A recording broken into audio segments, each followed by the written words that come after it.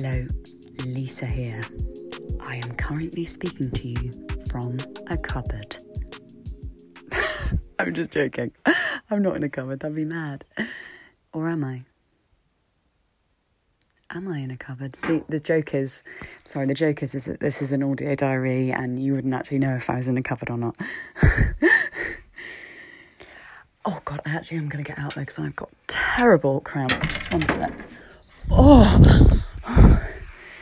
Oh my God, you know when your leg goes dead? Oh, I've got the pins and needles. Oh, I should probably do this again, shouldn't I? But the point of this is that you see the real me. So, I've actually just been in that cupboard for about 2 days because my mum keeps trying to play a puzzle with me. It's worked. I haven't played a puzzle. But I'm going to have to be quiet because she could be anywhere. This week you wanted us, Joe, to speak about purpose. And I don't know about anyone else, but I want to be as honest as possible.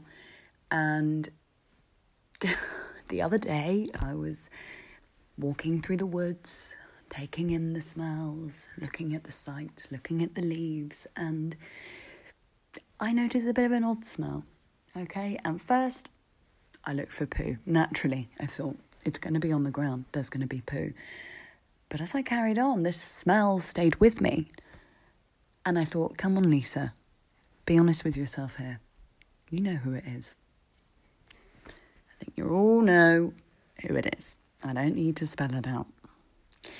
And I thought to myself, if I was Roger, would I want to smell that of my lover? And the answer is most 100% definitely yes. My pheromones are off the charts. The more BO you have, the more pheromones you have. That is a well-known fact, okay? But will I be able to put up with it for this many months? That's the real question. So actually what I've been doing is I've been doing a bit of a balancing act between cleanliness and also pheromones. We want to maintain pheromones whilst also maintaining our cleanliness. So I've come up with a few little tips and tricks that I'm sure you'll all appreciate. So please do leave your comments in the box. I'm very, very excited to hear what you have to say about these.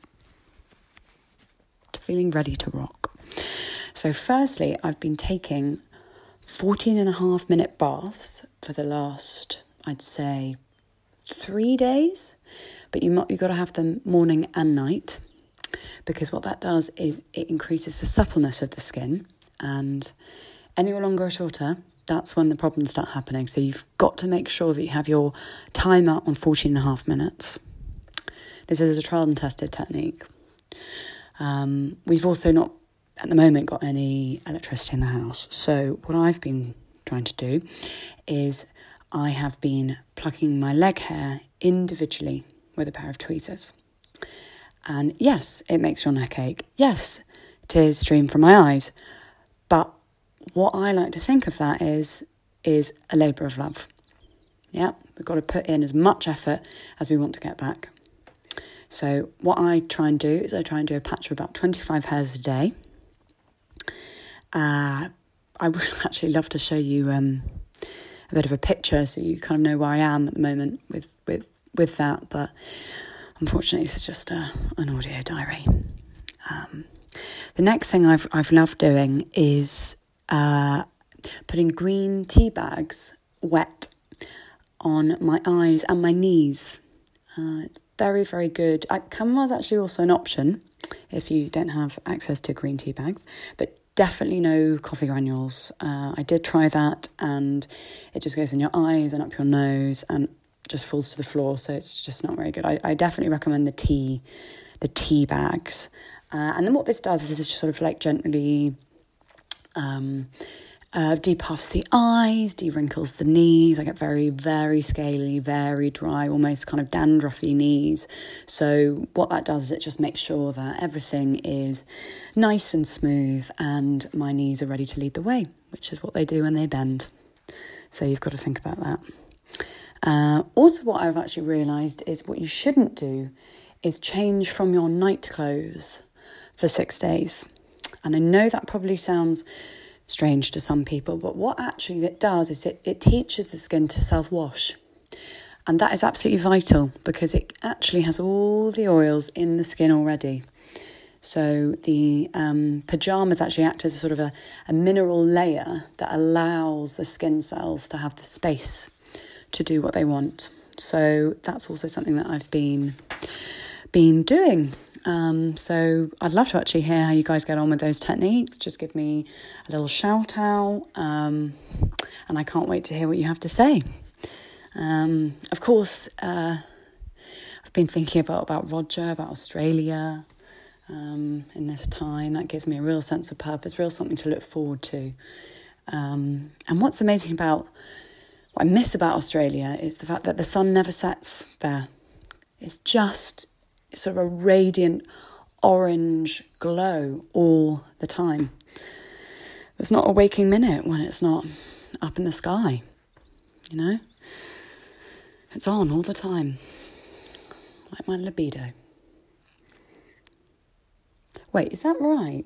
Am I getting mixed up? Sorry, I've been to so many places that I just do get mixed up about all the time zones. No, that's definitely right. The sun doesn't set in Australia. And that's what I'm really missing, because I just feel like it's always dark here in comparison, which I think does nothing for my inner spirit. I know last time when I did one of these, it was a real shame that Roger couldn't listen. You couldn't hear Roger's voice.